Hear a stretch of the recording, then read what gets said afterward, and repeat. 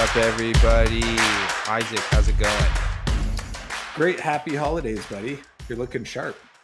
Oh, thank you. We haven't had a lot of players at practice. I coach basketball, high school basketball. So for the past 3 days, I've had to participate in practice. So I'm very showered, which is You still got it? not usual for me. I had a nice drive to the hoop today and went to lay it up and like Hold something. my old man leg, like I just didn't jump. You know what I mean? I like took the step, knew it was the one I needed to jump, and I just maybe got like 3 inches of air and was like, "Ugh," and just like kind of threw it off the backboard. And uh the player who was guarding me was like, "Oh yeah, too strong for you?" I was like, "No, just my old man leg. I just couldn't jump." I didn't have And my he, 40-minute warm up. yeah, totally. Uh, but it's been going good. So I'm freshly showered. You as well, sir, are wearing perhaps not your usual garb. Maybe usual Yep. for everybody else, but look at that. You have Christmas sweater. No, I don't usually wear sweaters. I'm drinking a Boot Amber tonight oh hell yeah. for the holidays. Fun fact about Anderson Valley: they're famous for having their own dialect, which is pretty interesting. Whoa. Not as much anymore, but you know. Sweet. I have a limited edition Humboldt cider from our local cider company. This one is the cider for the people, 7%. Nice. Also, now all of a sudden we've morphed into Push the Point podcast. All of a sudden, Oh yeah. talking about our brew dogs and stuff. Yeah. Well, you know, it's the holidays. I figure we could just Copy soft somebody intro. else. Oh No, yeah, just soft intro, you know. totally. Well, we have a few topics we have like prepared, but it looks like right away. Also, thank you for anybody who's here live. We're the Attack Action Podcast.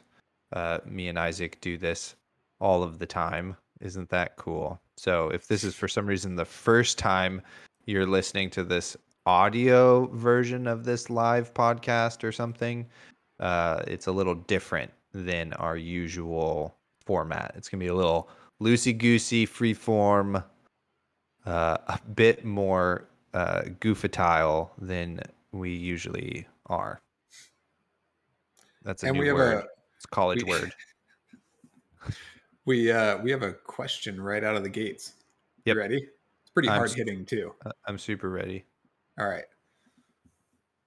So Michael Frazier says, "What up? First time, long time. LOL. Stoked for the live cast. I've been wondering how you guys compile your info when trying to figure out the competitive meta scene and preparing for it outside of reps." Cool. Also, what's up, Thor Mike? Thanks for the great question, as always.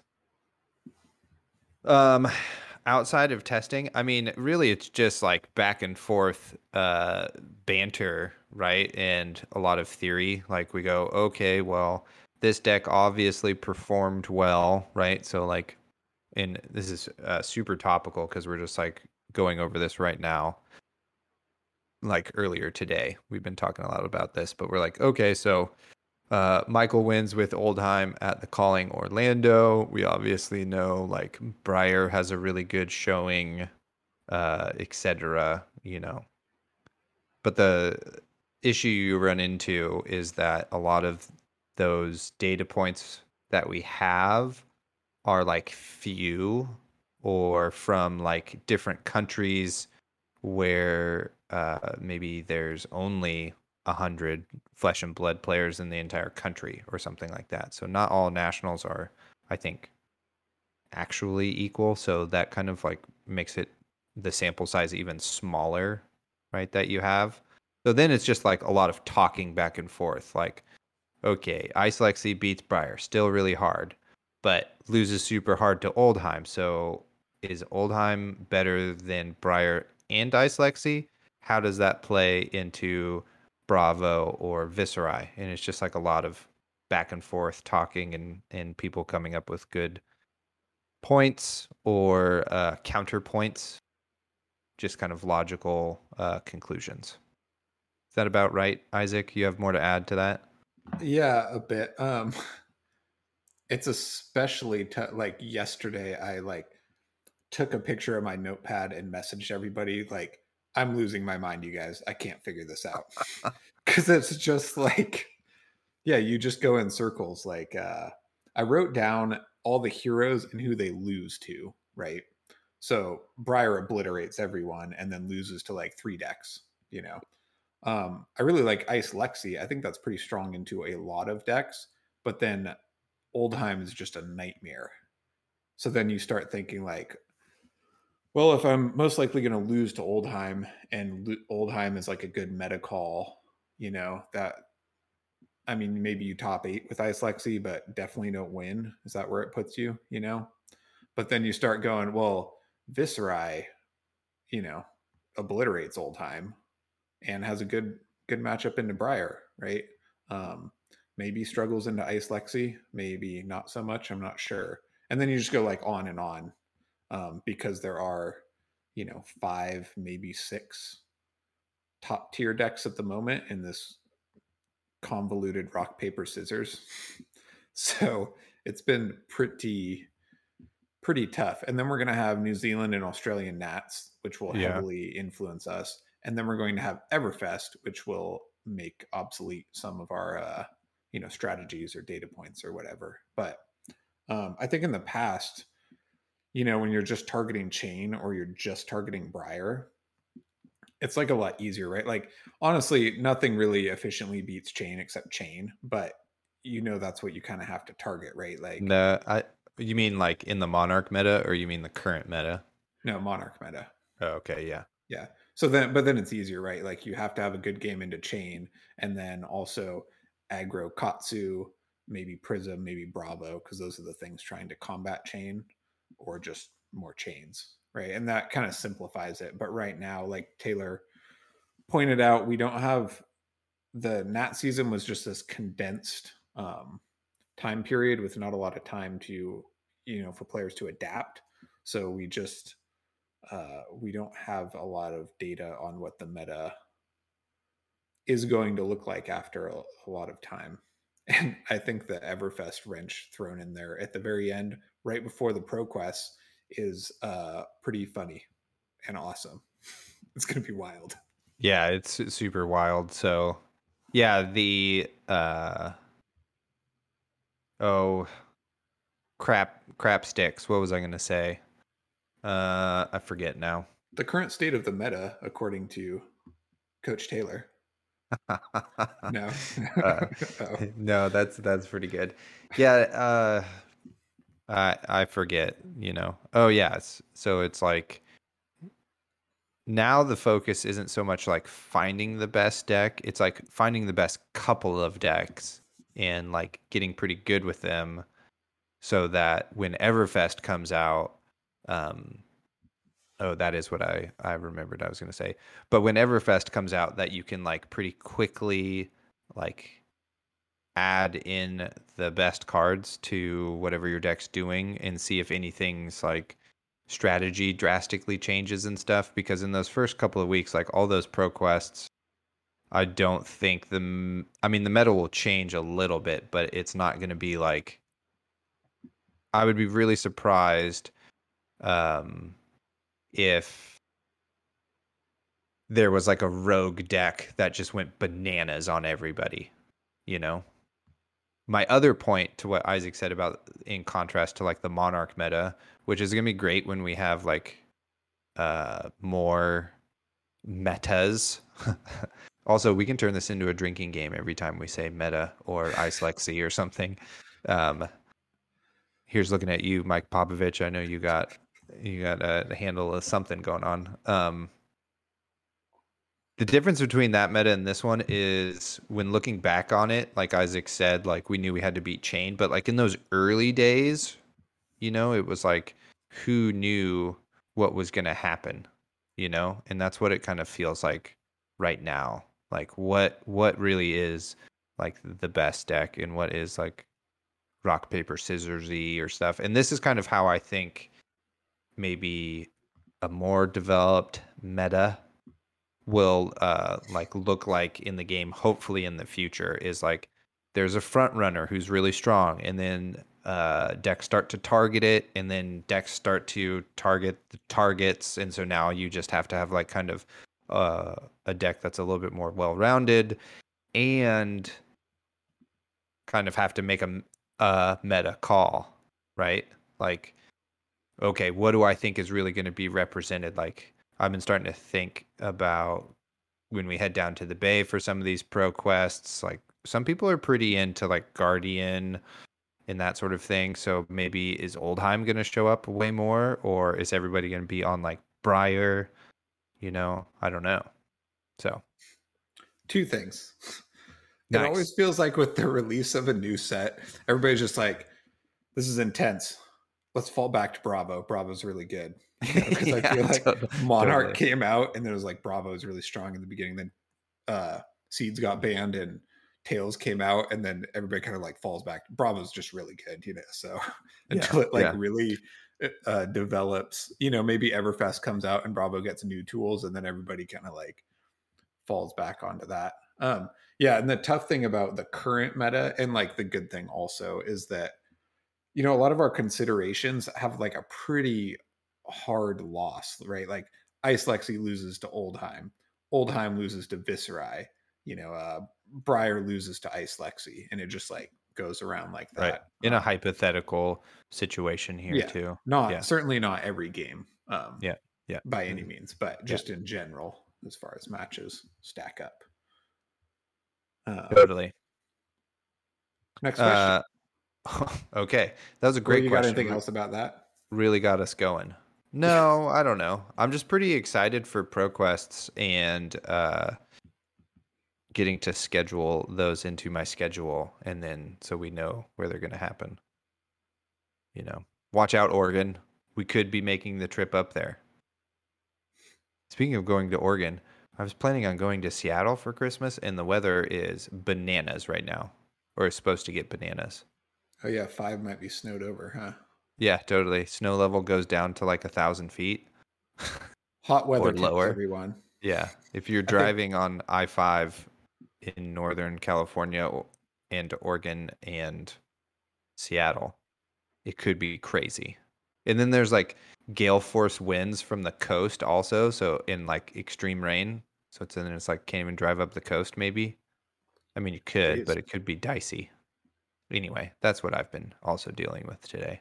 I think I'm going Keep snowboarding, so that's pretty exciting, actually. sweet.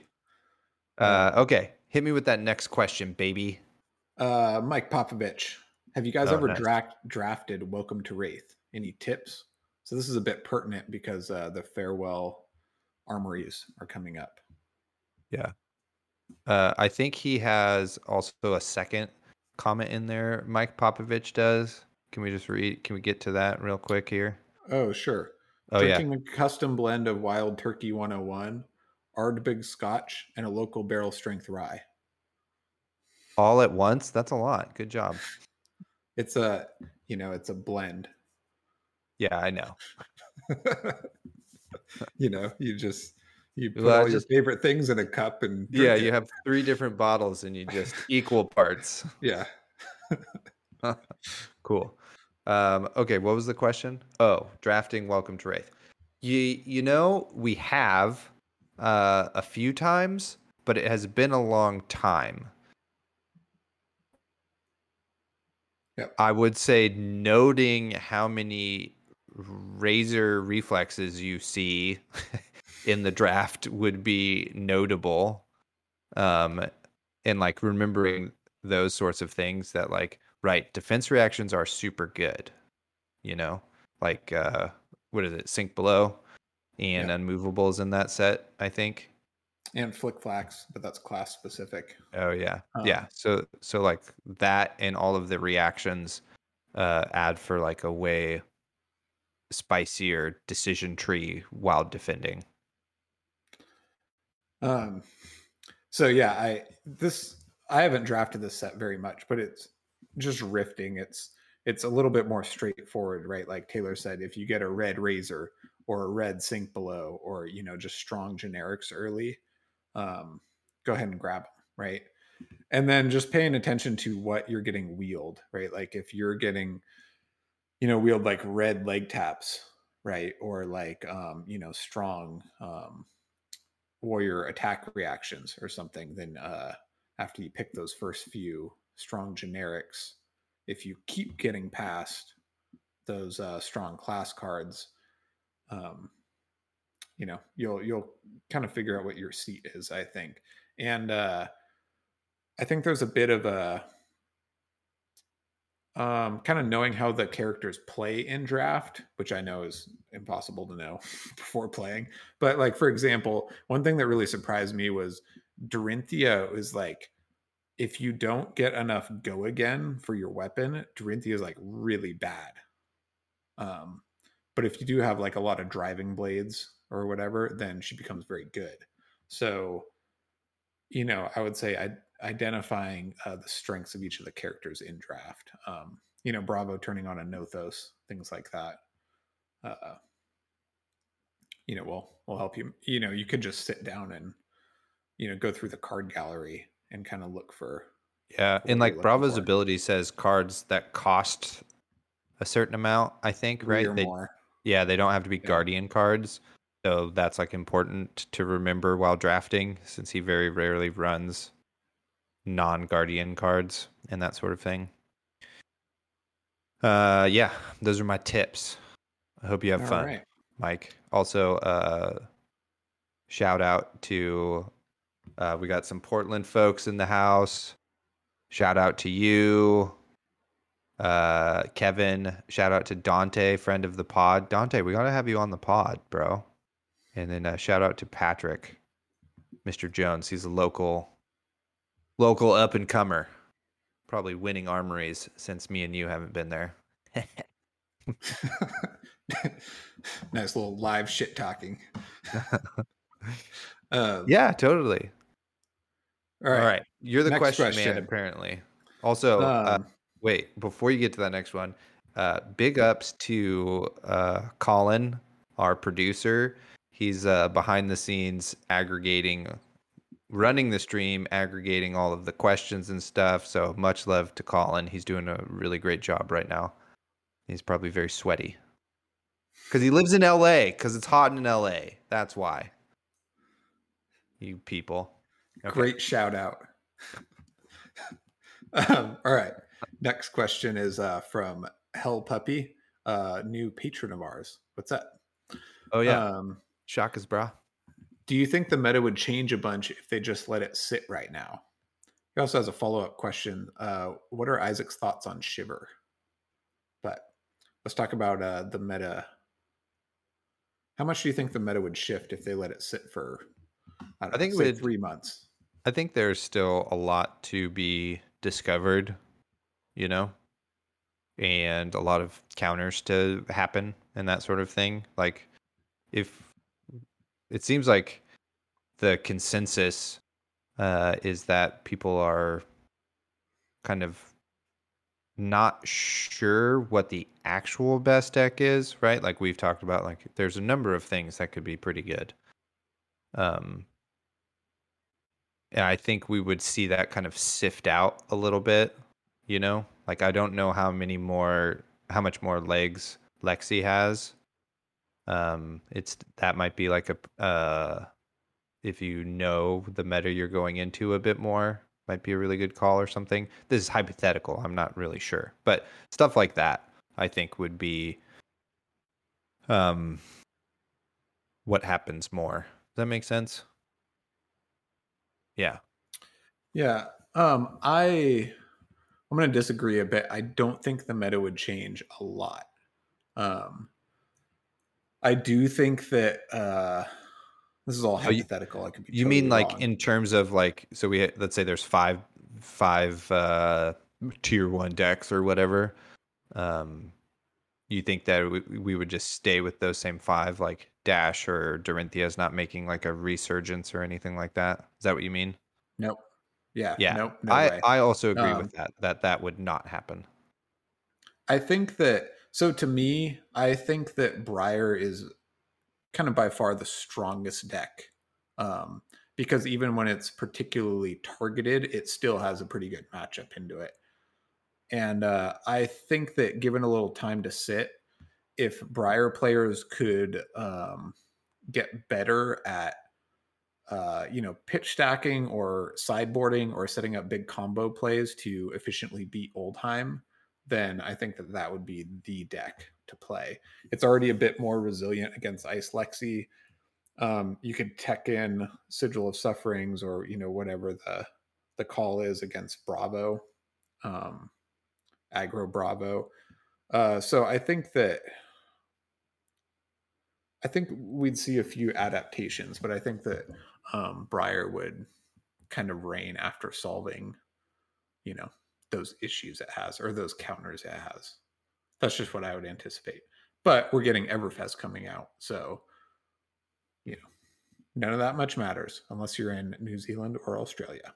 Yeah, totally. I get pretty, I don't know, revved up when you say Briar's by far the best deck, which I wholeheartedly disagree with. I think it would change and it would be like an arms race, like it would come out with a new permutation. So then the other decks would change to counter it also, like then you just go even more of like a gigantic Sonata, you know, Viserai situation. Like, the deck would need way more blues, and then run Arcane Barrier, to even kind of have a chance anyway against like a big Runechant Sonata situation. And then its power level is like lowered significantly by having less red line cards. So, Sure. um, Um, just to but clarify, like you said, it doesn't matter much, yeah, just to clarify, I don't think Briar has a over 50% win rate into every deck. When I say it's by far the best, that's not what I mean. Just when you look at every one of the top decks' weaknesses or poor matchups, I think that Briar has a less, I don't know, it has a better chance into its poor matchups, Yeah, right? it's just like easier to play. I think it has a better game into like Oldheim or Ice Lexi than other decks have into their, bad matchups. So that's why I Okay. think it's the best Yeah, deck, you know. I gotcha. Yeah, Um, yeah, yeah. not that it's just over 50, it's not like Chain out there or anything, but Right. Yeah. anyway, so that's what I Monarch, meant. Monarch Chain, Yeah. Yeah. because Chain's still out there, bro. Chain is very prominently out there. Totally. It's because he's not wearing a shirt. I don't know. Um, what are my thoughts on Shiver? So I did briefly consider Shiver as a sideboard option to counter aggro because you can pump dominate an arrow and then dump into shock charmers to really really hammer down. But pretty much every uh, meta deck out there except Lexi has quite a bit of armor, and the flexibility afforded by Voltaire being able to go pretty wide and have like 3 or 4 different hit effects across 3 attacks, I think makes up for the kind of linear game plan Shiver has. I mean, I know there's probably a world where you have a ton of pumps. I don't know. Shiver's just a bit too linear of a game plan for me, and especially in this kind of wide open meta, the flexibility of Voltaire I think is better, even in an ice deck. But I understand the kind of want for Shiver, the like underdog of the underdogs, to like have a place for sure, Totally, and guarantee your hit effect, and then shock charmers at a bunch. Yeah, Sounds great. totally. Yeah. Coming for 4, dominate. I also like to mix and match my hit effects with Lexi. So because the arrows apply to each attack down the chain, you can often have like a chilling effect and frostbite effects applied. Whereas if you're only playing one arrow with shiver, then even if you shock charmers, you're still only pumping chilling ice veins effect to like, you know, pay 3 or discard 3 cards total. So pitching a blue, helps that. Yeah. Or, Blizzard Bullet's like 3 frostbites, but I think the mix and match is definitely much more effective at stripping cards. Great. That's what I got. Yeah, I think earlier this morning when Colin beat the pants off of me with Lexi, he should have beat the pants off of me even more. I feel like we missed some chilling ice vein triggers. Yeah, those arrows. Well, if you get a handful of arrows, they don't do anything, which is really terrible. But the fact that they apply to all attacks down the chain is pretty nuts. Really, I feel like there was a turn where I was just like tilted off the world, where he like chilling ice veined me into remorseless or whatever, and just I think maybe I don't know what happened, and we probably like missed the like chilling ice vein trigger off of remorseless or whatever. Yeah, Just pretty annoying deck. Anyway, next question.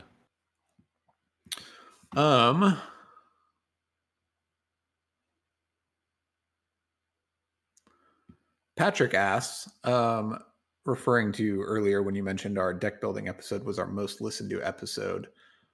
He was asking since we've both gotten better at the game since recording that, has our deck building philosophy changed since then? I would have to re-listen to that episode. I don't know. I don't know like what I've learned. It's more like the biggest changes have been knowing what decks you're going to face and what cards to sideboard in, right? Like I think that's like the next permutation probably off of what I can remember from that episode. So like beyond like all of the testing and the like rigorous note taking and making sure in the math of ratios and that sort of thing is then like figuring out again what like cards you need to make your matchups more winnable. From what I remember, I think it's stayed pretty similar, right? Like Taylor is very good at building a deck with a game plan and getting reps with it to improve his efficiency and making small tweaks and then collecting data on that and kind of building the best engine and the best getting the reps to pilot it the best you can. I think part of I kind of like to, in testing, and I don't really know if this is good or bad, but I like to kind of explore new lines a bit, right? So like, well, if I take this more aggressive approach in the face of this problem, like how does that pan out for me later? It's a And very then I poetic lose. way of saying 16 damage, I'll take it. Let's see what happens. so then if I lose, I'm like, oh, that didn't work out. But like part of my process, I think, is like trying to explore more lines and add more to the quiver, because every once in a while you'll find a new trick or a new line that you did not previously consider. So I don't know. Yeah, you're very much a throw a bunch of stuff on the wall and see what sticks type of person. Yeah, every once in a while something does. Totally. That's a cooked noodle. We're ready. All right. So we kind of already talked about Dante's question. Thoughts on the current meta, more or less solved? Or do you think that there's still room to innovate and potentially find the next Briar killer before Everfest hits? Is there anything you want to add to that? I just don't know if they're I mean maybe yeah, I don't know what the next Briar killer is. I would say some decks probably have to fall out of favor for some others to potentially do really well, you know? I do know that like it's starting to very feel like it's moving a bit more mid-range overall, you know? Like the game is starting to actually slow down a little bit. And if that happens, then maybe like Reinar comes back in and just wrecks house, you know? But yeah, I don't know if it's like yeah, some stuff would have to drastically change. I think just with what the current quote unquote best decks are right now, that the innovation will come from those and how they're played rather than a whole new situation coming up. Yeah, I Hopefully that don't. makes sense. I don't think they're like Dorinthia is going to come kill Briar or anything, but I do As think much there's as a some of us would like that to happen. I do think there's a bit of room for innovation. Like I don't play Bravo, so I don't understand what kind of consistency issues he faces, but is it just seems like aggro Bravo also has a place, right? Because you have quite a lot of armor, you block very well, and then Good weapon. so yeah, and some of your really debilitating crush effects are not really too expensive, like spinal or disable or crippling crush. You could definitely squeeze in there. So I don't know though. I don't know much about Bravo. Next question. Also, Okay. what's up? What's up, Dante? Did you want to add something to that, Taylor? No, I just wanted to say everybody's doing a great job in the chat and that sort of thing. Thanks for all the questions. Yeah, definitely. Um, from Hell Puppy again. Do you guys think copy and paste decks are bad for the meta? You mean net deck? What? I don't know. You Yeah. clarify on what copy and paste decks are. Like, Well, it's not my question, but I I know see that's I see a lot of that people question just also wasn't for you. I see a lot of people just copying the best decks instead of trying to make ones to counter the top decks. Oh, is that that's the rest of it? Yep. Oh, okay. Uh, I mean, it's in an inevitable part of every game, right? Is that Joe Schmo works 9 to 5. He's got 4 kids, but loves Flesh and Blood. Doesn't have time to like deck build and do something. So he's got the time off work to go to the calling. So he's just gonna net deck the one he likes and play that and just freaking go for it, you know? Um, I do think that there needs to be more innovation in the community. Um, but that is kind of a product of actually how small it still is. Like, I think, you know, Isaac and I would have been much more motivated to find maybe some decks or strategies sooner if we had really planned on going to more callings or nationals instead of like last minute. So that's like partially on us also as leaders within the community. But Well, Isaac did do a great job pushing the meta forward for sure with Ice Lexi. But I mean, I think my big thing, the takeaway, the thesis, the wrap up, the summary is that it's the community's just small and the game's new. So as it grows and is old, more people will be able to innovate and that sort of thing. yeah, I agree 100%. Nice. It just like takes quite a long time just to even like for me it takes me quite a long time to like lay out my cards and theorize, and then it takes more time to test and develop your theory. And it's also just like especially in the situation where Briar comes out, Lightning Briar, and there's just very limited time before US Nationals or like many of the Nationals. It's kind of a big risk to take a deck that you think counters it and the rest of the meta versus just taking Lightning Briar, right? Like you have a better chance of winning the event, especially if you have limited testing time if you take Lightning Briar, right? Because I did pretty well, but for there's also like plenty of Oldheim, well, not plenty, but some Oldheims and Ice Lexis and Viserais, etc., that did not, right? So, um,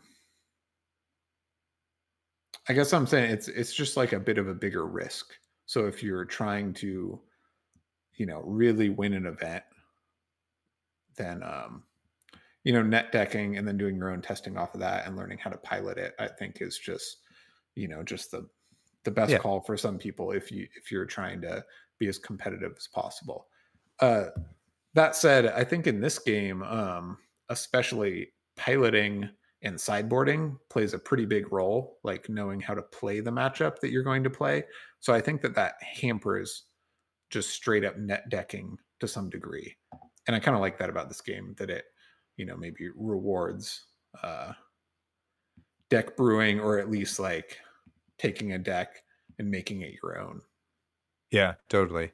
Yeah, you still can't just be like, it's not a game where the deck pilots itself, even as much as like or Cheerios Briar is like on the spectrum of decks that have a difficult time to play.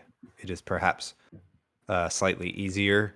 It's still like you still need to be practiced and be a good player, you know, to be able to like win at the highest levels. Could you just spike your freaking armory with Tarek's Cheerios Briar list? Maybe. I don't know who's at your armory, you know? So, yeah. And really the only way to get better at deck building and innovation and that sort of thing is to do it. You have to do it, Because if you dip your toes in the water and you're like, all right, I got this idea, and then you're like, I just like lost. That didn't work. I suck at this, right? Like you're never gonna give yourself a chance to like get better at that, and it takes a lot of practice. Like Isaac is like a really good deck builder for sure, but he does it a lot, and that's why he's good. It's not just because he's just like, I don't know, has like the correct genes for it. He just practices it. Yeah. Thanks. It also interests me. But you're also a good deck builder, Thank you. You solve the control issue for chain all by yourself, All by myself. just through hard Yeah. work and smart thinking.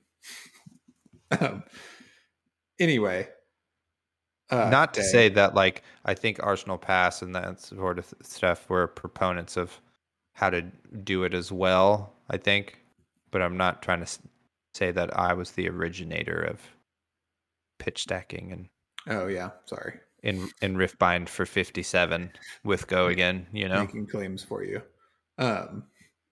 Anyway. Dang, now I don't know what I was going to say. I don't know. Next question. Yeah. So just last thing on that. Like you said, you might like build a deck and just like get annihilated in your first game. But there's like two factors there, right? Like your deck might be really bad into that matchup, or bad in general. You might have like sideboarded incorrectly, or you might have piloted it incorrectly, right? Yeah. So I think you need to kind of have a feel for all three of those, and sometimes you can move in and out of, all three, rather than just changing one card and having to try it a bunch more. But that's important to recognize, right? Like I just got the living shit kicked out of me. I think I played it pretty poorly. What else can this deck or this core group of cards that I put together do? So if I sideboard differently, can it get me there? And then you can try it again, maybe. I think it's pretty important, because it's pretty demoralizing to spend a lot of time theorizing, being like nice, and then just get annihilated. Yeah, I literally just went through that very recently. It was like, that sideboard idea was bad. Let's try this one. Dang, also bad. Okay, I think the deck fundamentally has to change. So, yeah. Bold prediction time from Popovich. What deck wins Australia and New Zealand? Also, imagine if Chain had a mustache. That's what Colin said when we were on our like chain is really out there type of deal. Oh. Yeah. Nice way to slip that um, in there, Colin. yeah. Um, I mean, I guess so. It also could be Popovich's question. That would be pretty hilarious as well. Sidebar. He would be cooler than he already is if he had a mustache. That's the answer to that. What wins New Zealand Nationals? I'm gonna go. I want Viserai to win. So that's who I'm picking. It's Nice. my favorite hero. So I like and that then pick. Australia, I'm gonna say Oldhim wins Australia. Nice. Very Yeah. similar. I'm going to pick Breyer and Oldhim, win one of each. My Wow. pick would 100% be Viserai, but it's that deck's quite a bit harder to pilot. I mean, not taking anything away from the good Oldhim or Breyer players, but Viserai is a pretty fluid deck, which makes it very strong and pretty adaptive. You can have a few different strategies.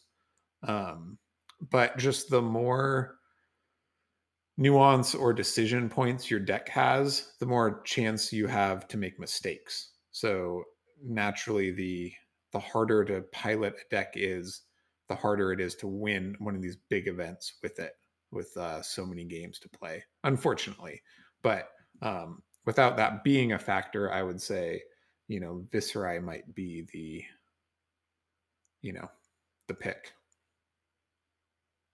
Nice. Totally So cool. I hope it also is Viserai. I mean, Rosetta 1 for 5 is bananas. Right, because of an extra rune chant. Yeah, Yeah, it's very totally. strong. Just making sure you're keeping your chops because Rosetta is 2 and 2, and Yep. so if people are gonna get mad at you in chat, No, but I'm so you. actually correct. So, Well played, sir. Well played. all right. Next question. What's your guys' opinion on traps? Think they should be phased out or made more playable? Traps are very cool, and I actually forgot they existed until this moment. Do we get Yeah. more traps in Everfest? No, we don't need more traps. Oh, okay. Why unless not? they're unless they're made more playable. So I thought about this. There's this scenario, right, where you with Lexi or Azalea, I guess, in New Horizon, you can have a trap sitting in Arsenal face up and then play around it and then just block with it when the time comes. Whereas Azalea's issue has always been if you run too many traps and then you put a trap into Arsenal and they don't attack you efficiently or whatever, you like have to get it out of the way. But I also think traps are very cool in a really cool design space and mechanic that LSS has introduced and then kind of like abandoned and never like fleshed out, which that can be part of our drinking game, fleshed out pun. Um, it was like pretty disappointing because it was a bunch of rare slots in Crucible and they're just like pretty bad. I mean, I've found uses for Pitfall Trap to close out a game, like you can pitch it, then close out a game with it, or Tripwire Trap, but the downside is just like too great. And it would be really nice if they introduced like a piece of equipment or some sort of mechanic or other cards that, behooved you to have traps in your deck. That would be awesome because they're very roguelike.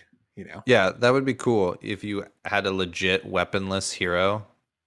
Like they just don't have a token weapon or something, I don't know. Like they have a lair. I don't, you know. A ghillie suit and a bunch of Yeah. traps. Yeah, totally. And that's how you win the game. I don't know. I don't know. Don't Um, let's not go down that hole where it's gonna get too weird. all right. Chris asked us, have you incorporated shock charmers into your Lexi deck? Yes, I have. The upside is Was pretty Chris great. is Chris the guy who was like on your deck tech? Like You should use shock charmers. They're very good. No, Chris, our patron, Chris. Oh, okay. What's up, My Chris? bad. um, That was just a funny comment from months ago or yeah. whatever. I did not actually own shock charmers when I went to Nat, so did not use it.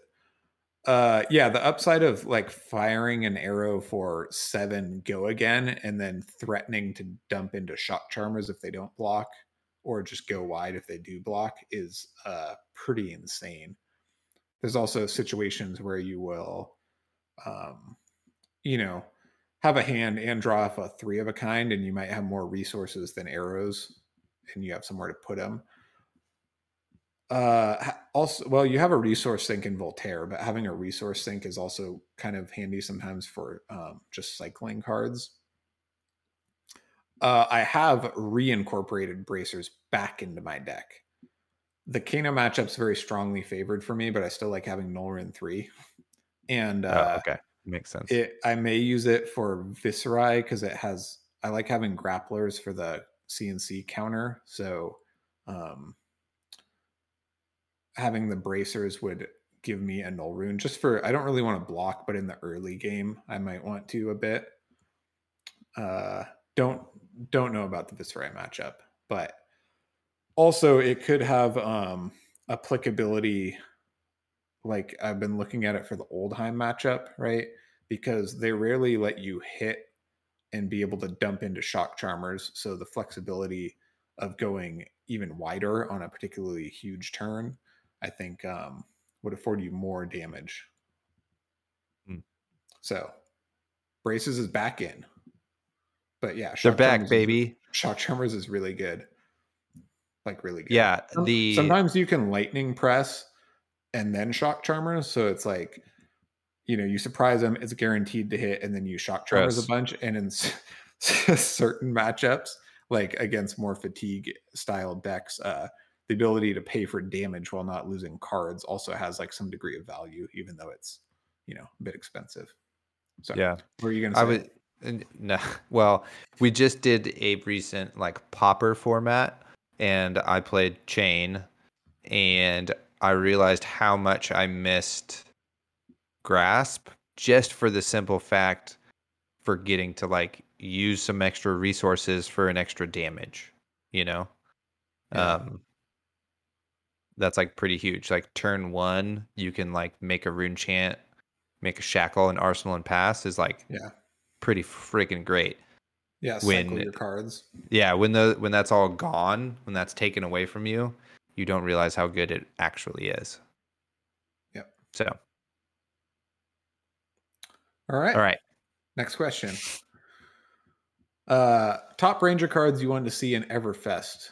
Pumps, ice on hit effects, or traps? Any idea on what on hit effects might be new and interesting? Gosh, you're so popular. All of these Ranger questions. This is the last one for a minute. You got one coming up. I don't know. Ice Lexi feels a bit linear. There's only like 2 arrows that are any good, just in my opinion. I do run a couple flake outs because they proc off the other ones, but so another ice arrow with some type of hit effect would be nice. Lightning's a little bit more flexible because you can run stuff like Heaven's Claws, and you can apply your lightning effect to, exude or snatch, for example. So it feels like it has, it has a little bit more flexibility. I haven't really thought about new hit effects I would like. I'm more interested in some sort of equipment or mechanic that, maybe, I mean, it would be sweet if Azalea could use Voltaire, but some sort of mechanic that, would just expand, Azalea or the Ranger class. Sorry, that was a pretty poor answer. I haven't been brewing ideas for many new hit effects. Yeah, I like really want to speculate, but I have no idea. Speculation is way easier when we have like a few more cards to go off of. So Yeah, I don't know. It's not really fundamentally like that. I think Ranger needs hit effects. It's just like different ways to apply them and use them, if that makes sense, right? That's what uh not a Ranger enthusiast, a Ranger hobbyist. Yeah, there you go.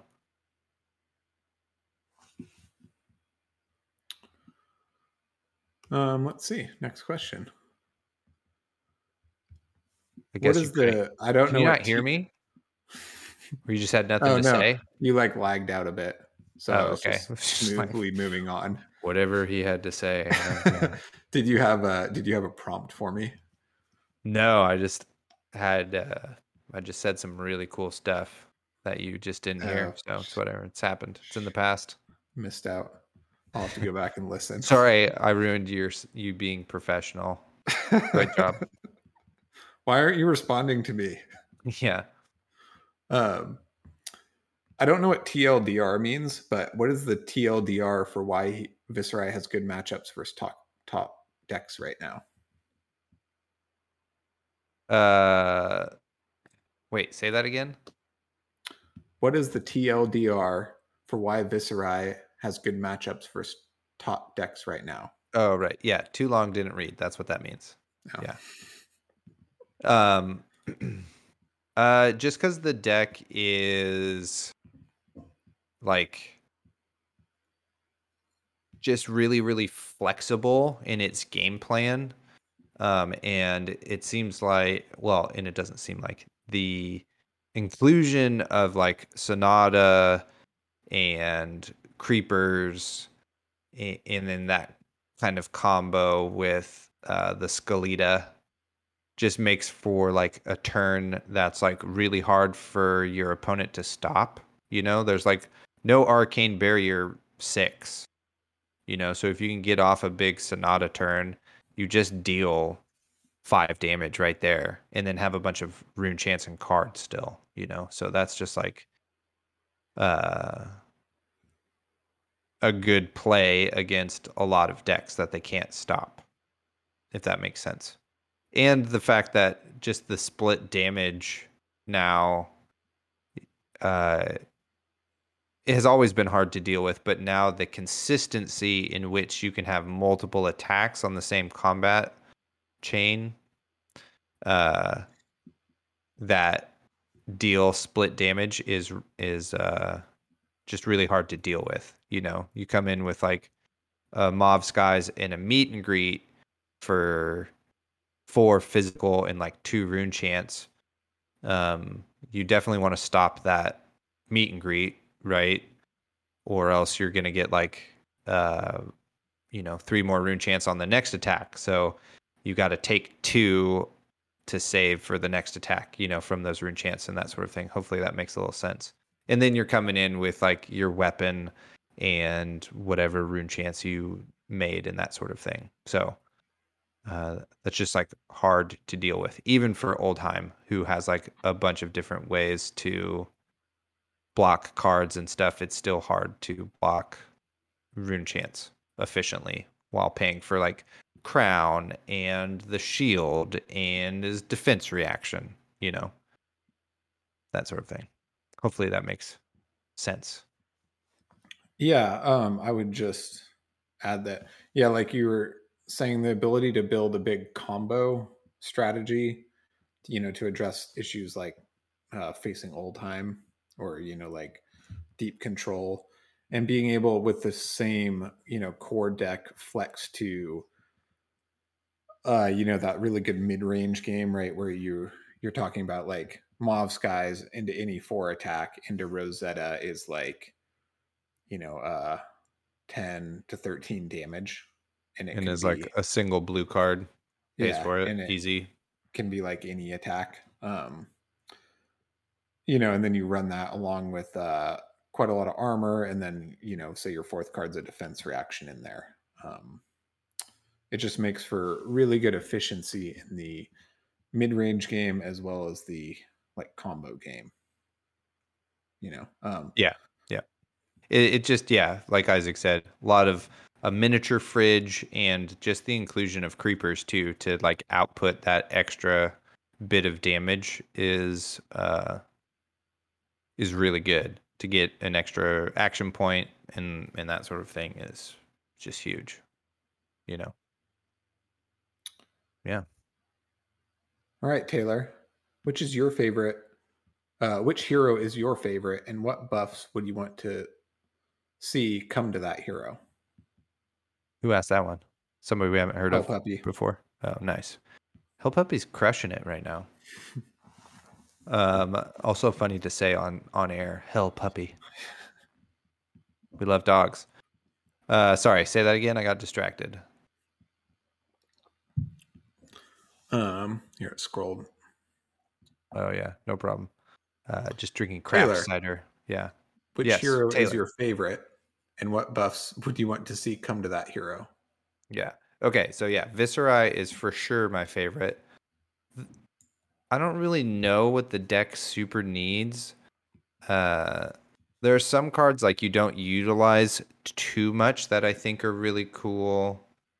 Like Blood Barrier, I wish was easier to play. In like Bloodspill Invocation is also very cool, but impossible to play as well. And like I think maybe there's a world where Sutcliffe's Notes is pretty cool. Now I'm just listing old cards, but this is the real thing I want for Viserai is there to be for some reason. I want a reason to run the Dread Scythe. That's all I want. I just want to Dread Scythe people to death. You heard it here. Dread Scything. Nice. That's what we want. I don't know what that would need, you know, because it would need like a separate strategy from building rune chants to go over the top, which is, I don't know how you do that, right? You maybe need to have an aura out every time your weapon deals damage. It makes a rune chant. I don't know. And it costs like 6. I don't know. But because like the if you just block with all of your cards and don't set up like a rune chant combo, then the deck is like pretty underpowered. You know, even when you do set up rune chants, if you do 6 chants and play red amplify the Arc Knight, which just comes in for 6, that's just a straight 12, and it's easily blockable by like most mid-range decks. Just like boom, 2 blues, 2 cards from hand. I spent all this time dirtling around to make these 6 rune chants and play this card, and now nothing has happened. Great. I stripped 4 cards. Cool. But now I don't have any rune chants, and they blocked all my damage. So now I got to start that whole process over. You know, classic Arcane Rising meta shit. Oh, nice. I hear Tommy Fresh is in the chat. Tommy Fresh. He's the best. He's our bud. Anyway, go ahead, Isaac. Who is the reigning people's champ? Colin. Next question. Yeah, totally. In our hearts and in our souls and in our minds and in our pants. Dial it back a little bit. Oh, okay. Sorry. I know it's the holidays. Woo! Just kidding. Yeah, we'll give Tommy Fresh from Fresh and Buds his question since he just hopped in here. What would a podcaster's hero ability be? Great question. That is a great question. Nice. It's got to be late over there on the East Coast. Podcaster's hero ability be. What are we really good at? Talking? You know? Like below average on editing the podcast. Average at scheduling the podcast. I mean, I don't even think we're really that great at talking. We're just pretty good at being friends. Agreed. So that's what it would be. It would be a dual-sided card, and it would be host or co-host, and then co-host on the other side. that's what it would be. And so they would both have 20 health and have two separate kind of okay abilities, but you could flip back and forth between them once per turn. Nice. I like the co-host flipping. Nice. Cool Tommy mechanic. says hits once a week. That's pretty good too. Or Nice. for us, twice a month. I was thinking something about like rifting or using all of your resources. You know, you get a bonus if you play out all 4 cards in your hand, right? Or you put 2 back in the deck and then draw 3 random cards, and you have to play them all out. Otherwise, you take some popularity damage or something. Nice. That's a great All right. question. I'm going to Yeah. need more time for that one. Yeah, totally. Excellent. All right. Where are we going next? What are We're your also just sidebar. We're slightly over an hour. I don't know how long you want to podcast for, but whatever. Oh, it's up to you. Cool. We usually go for like 2 hours, but yeah, maybe we'll end sometime soonish, I guess. Yep, sounds good. Cool. What are your holiday beverages of choice? Eggnog. Next. Maybe Water. Water's a classic though. maybe like hot toddies. It's pretty Oh, good. do we mean alcoholic beverages? No. Oh, okay. I'm going eggnog. I just went there first. Oh, Nice. I just assumed you meant eggnog with booze in it, but I guess that's because Oh you no, like I just meant drinking eggnog. at the holidays. Yeah, it's great. I love eggnog. I went to the store today and was like, I should get some more eggnog. And I was like, no, I've already had enough. I should wait until next store's trip to get some more eggnog. Nice. Eggnogged out. Totally. Well, no, I'm just trying to pace myself. Uh, all right. Next question. If you guys were to get to put a new hero into the game, what would it be? And what would be the name? Jesus. I have no idea. I really do like we've talked about this a lot, but we just really want a necromancer or some type of like summoner where you're the quiver of cards you can play out or like ally tokens are all different. I think that's really cool. Yeah. Besides Pano, obviously, the number Oh one yeah. choice. Yeah. If anybody gets that reference, let us know in the comments. It's from the old school. Yeah, and you get +1 to your friendship with us. Maybe +2. I think some sort of druid would be very cool, and I don't know if that entails summoning, like having ally friends, or you could, you know, transform into different forms, right? Like if you transform into a bear, you're very strong, or if you transform into an eagle, you get, I don't know, opting abilities and I don't know, defense or something. You know what I mean? Yeah. But some sort of character where you can flex into a different role and then capitalize on that role. I think would be pretty cool. Some sort of transformation. That is cool. Love it. Thanks.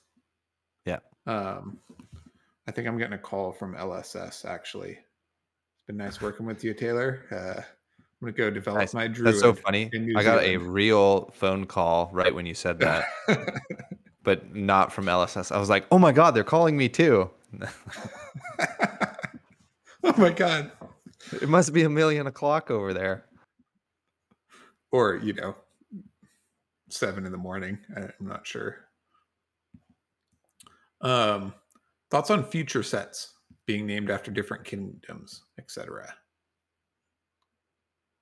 Oh, I'll like rift so we off have Tales of Aria, so then like like stories from Solana. Savage Land set, etc. Yeah. Um yeah, I mean, sounds cool. Nice. Yeah, totally. Um, I do like that naming convention better than like Monarch being like who's the Monarch in Monarch? What is that a reference to?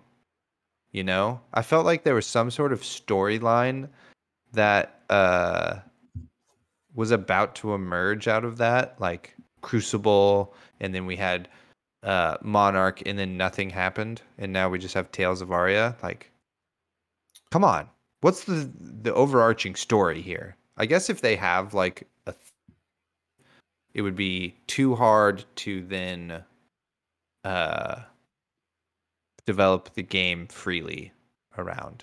You know, you're already constrained a little bit. yeah. You know what I mean? Yeah, I think the Monarch was, I mean, it was like the dark coming for the kingdom of Solana, which is kind of the ruling castle or city of the lands. So I assume that the monarch lives there. But yeah, it felt like woefully undeveloped, right? Like the whole stage was set with that flavor. And then it was like, yeah, we don't know who the monarch is or how that panned out. But Yeah, totally. Chain got banned. You know, that's what happened. They threw him in how, the jail. well, Prism shut him down. That's true. The hero of Solana. How many friendship points is Johnny Blue Razor? Oh, one and a half, like half a point. Good question though.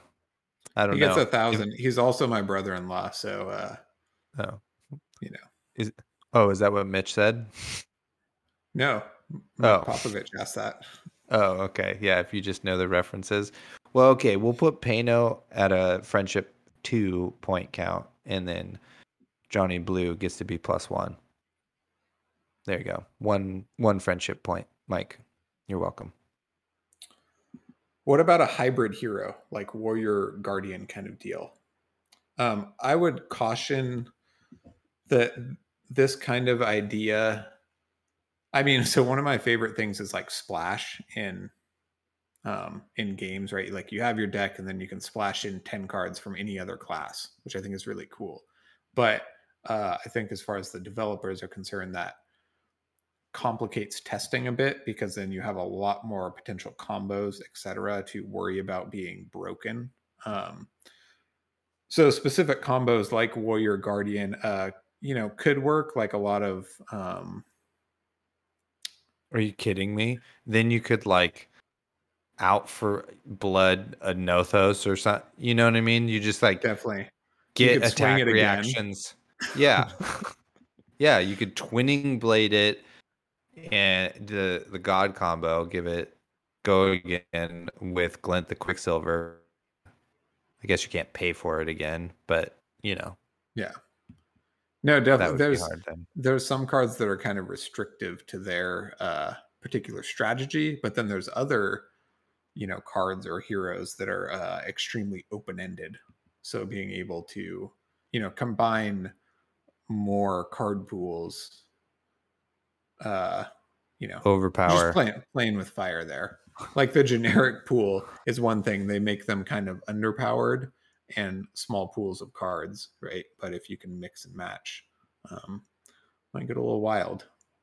Pretty fun though. Love it. 100% thematically. Yeah. Probably a If you nightmare for LSS. if you could pull off getting a Nothos to 6 and attacking with it twice with Dorinthia, that would be pretty nuts. I Put guess a that's the counter same on it. thing though. Yeah, well no, Dawnblade's ability gets a counter. Dorinthia just lets you to attack twice. Which I guess you could do that with Oh, like right.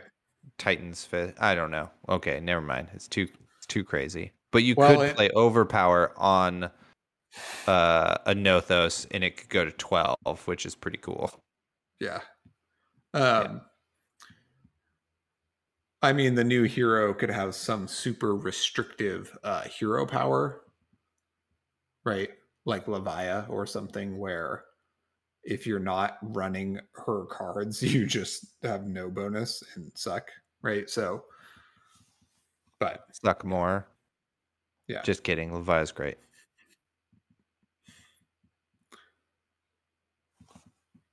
Well, We're out of questions there. Oh, perfect. All caught up. Well, then, Yep. you know what? That means that it's time for Pick, Pass, Pray. Nice. I'm ready. Let us know Signature in the chat. signature segments. Yeah. We'll be a little bit behind you, but we'll get there. Okay. So it's a draft scenario. Isaac, I'm going to give you 3 cards. You're going to pick one, pass one, and pray one comes back around. Are you ready? I am. Also, sidebar, what are we going to do when Everfest drops? Then we were drafting Everfest cards that we can't actually draft in real life? Good point. Yeah. Cross that bridge when we get to it. Okay. Good luck, future Isaac. Yeah. First card up is Rejuvenate. It's an elemental action. This one is red, so it pitches for 1, costs 1, defends for 2. And it says, gain 3 life.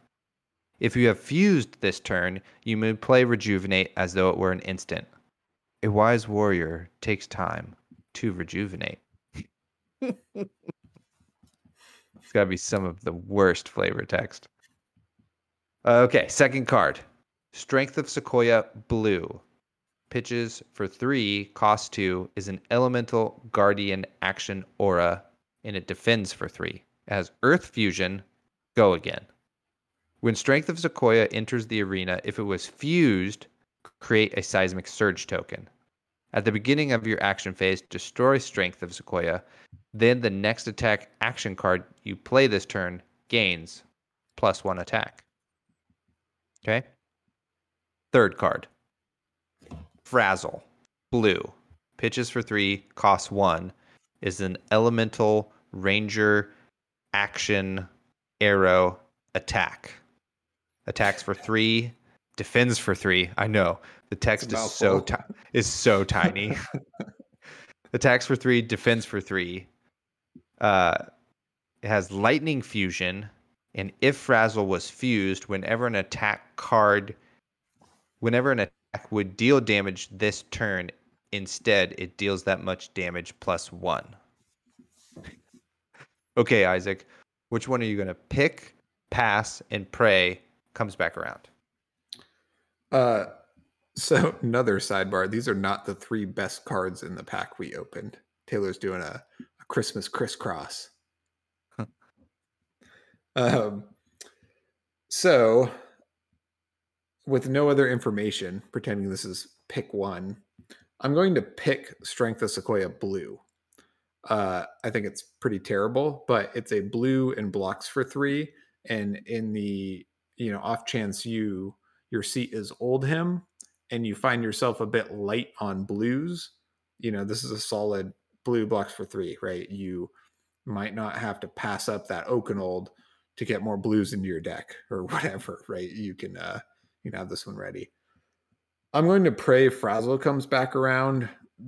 Card's pretty worthless because if you're drafting Lexi, you will get wheeled blue arrows for free at the end of every round. So blue arrows are not in high demand. However, if you are going pretty hardcore lightning Lexi, the more synergy your deck has, the better. So this might have some value in that case, right? Also, blue arrows do function with Shiver. If you get a pump and play a blue arrow, then it can still, hold its weight or pull its weight.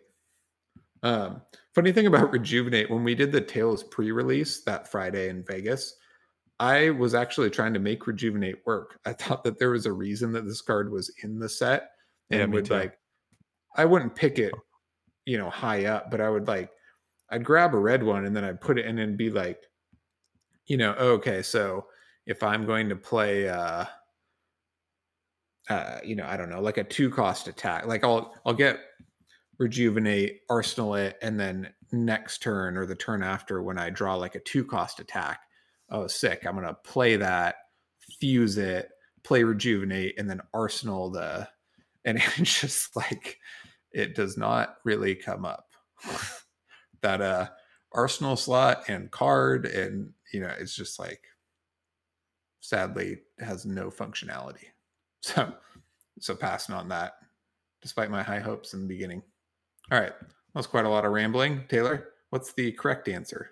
I think that's such a funny strategy you had. Like, I'm gonna pick Strength of Sequoia, but my real strategy here is that I hope Lexi is actually open and I pivot partway through this pack and get wheeled this Frazzle at the end. It would happen. Bold. What a what a scenario. I love it. Cards are so bad, I've made up a whole new situation that's gonna happen. Uh, I'm gonna pick Rejuvenate, and the reason is it's the card that keeps me the most open, and these other cards do nothing for any other sort of strategy. And so just picking Rejuvenate just is like I could play this if I really needed to in any deck. So totally fine.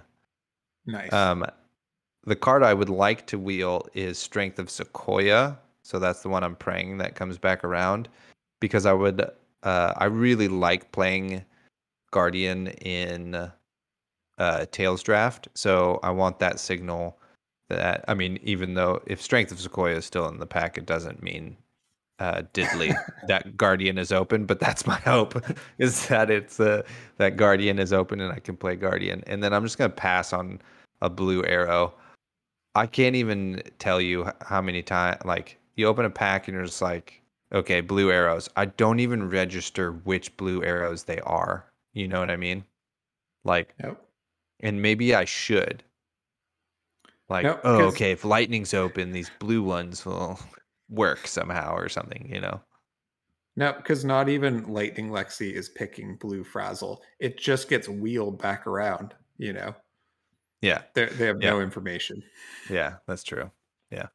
Cool. All right. That's what I got. Well, Um, good. Good. Con. Competing views. oh yeah, parody. Hmm. Yeah. If anybody in chat has any more board games from the closet, Isaac, never mind. This is your segment. You have your little ditty you like to say. Oh, sure. Did you want to pass on this board game? Is that why you're? Oh no, I'm just saying if there was more. Just Oh, explain the segment if nobody knows, you know? here at the Attack Action Podcast, we love to play many board games, not just Flesh and Blood. We both have giant closets full of many, many board games that we love. So sometimes we like to share one of those with you. Now, this might not be the best game in the world or necessarily our favorite board game, but is one we love and we hope you will enjoy. And this time for our live podcast, we asked you, our listeners, to suggest a board game. So Mike Popovich has recommended Pandemic Legacy Season 2. I love legacy board games, so I'm glad you are also a fan of those. Taylor, do you have more pandemic experience than me? Would you like to I do. pitch this game? Having lived through the world's kind of first pandemic. Um, yeah, if anybody else has Yeah, has none more, of history happened before this. There's never yeah, been a pandemic. I'm important. Uh, if anybody else has any board games that they really like to play, throw them in the chat right now. Blast them up. Make Colin's job really hard as he copies and pastes them over to us. Um, that would be great. Colin's been Uh, killing it. Totally. He's really been crushing it. Also, I think Mike Popovich has turned into a part of the drinking game that we've started tonight. So retroactively, you have to drink for all of the MPs we've dropped. I have not played season 2, and I'm only still partway through season 1. I just have a hard time playing board games recently for whatever reason, but would like to play more of them. But I hear Pandemic season 2 is like everybody's coming out of their holes of an apocalypse or something. Maybe I'm wrong. Um, but I do like the legacy game idea and would like more board games to have that. Pretty soon, our copy of Frosthaven, the sequel to Gloomhaven, should be around, and I can't wait for that. It's going to be so fun. That's what I got. Yeah, legacy games. Just games get so much better when they become a legacy game. We're huge fans. You just really go on an adventure with your friends over months, and it's pretty great. Next game up, Elder Sign. Roll dice to investigate the horrors of Arkham alone or as a group. I'm not familiar with this game, but the art is very a la Arkham Horror, probably because they're both Lovecraftian in flavor. Taylor, have you played this game? Yeah, it's not bad. There's like a slew of the like non Arkham Horror card games, like Elder Sign and just Arkham Horror the board game, that are like all right for me. They're like, oh, maybe there was an earthquake just now. Actually, well, that was wild. Or a very large truck just drove by. Well, if all of a sudden my ceiling starts crashing down on me, you know why, or whatever, you know. Huh. Speaking of, we just had a Sorry. very huge earthquake. Well, not huge, but you know, a pretty intense earthquake here. And dude, my house is solid. Not a single thing tipped over. Oh, nice. Mine is The on. liquor store, everything was just like bottles broken everywhere. Like it was really gnarly all over. And I was like, huh, nice. Good job, Isaac. So anyway, a Yeah. little side note. Yeah, totally. My ancient house is basically floating off the ground, and it was apparently pretty crazy in here. I was not home when that happened. But it could have just been a large truck drove by. Sometimes that happens. Anyway, anything that's not the Arkham Horror card game, I'm just like not as into because I think that game is really good, and all of those other games now just don't do as good a job as that game does. That's my thing. Sorry, Thor Mike. I would play it Uh, with you though. if it doesn't have a grab bag with a tentacle token, that might be a pro though of that game. No, they all have tentacles. Ugh. Everything's a tentacle. All right, what else we got? What else did we see? Let's see. We got Mixtape Massacre, Seven Wonders Duel, and Ohanami. Nice.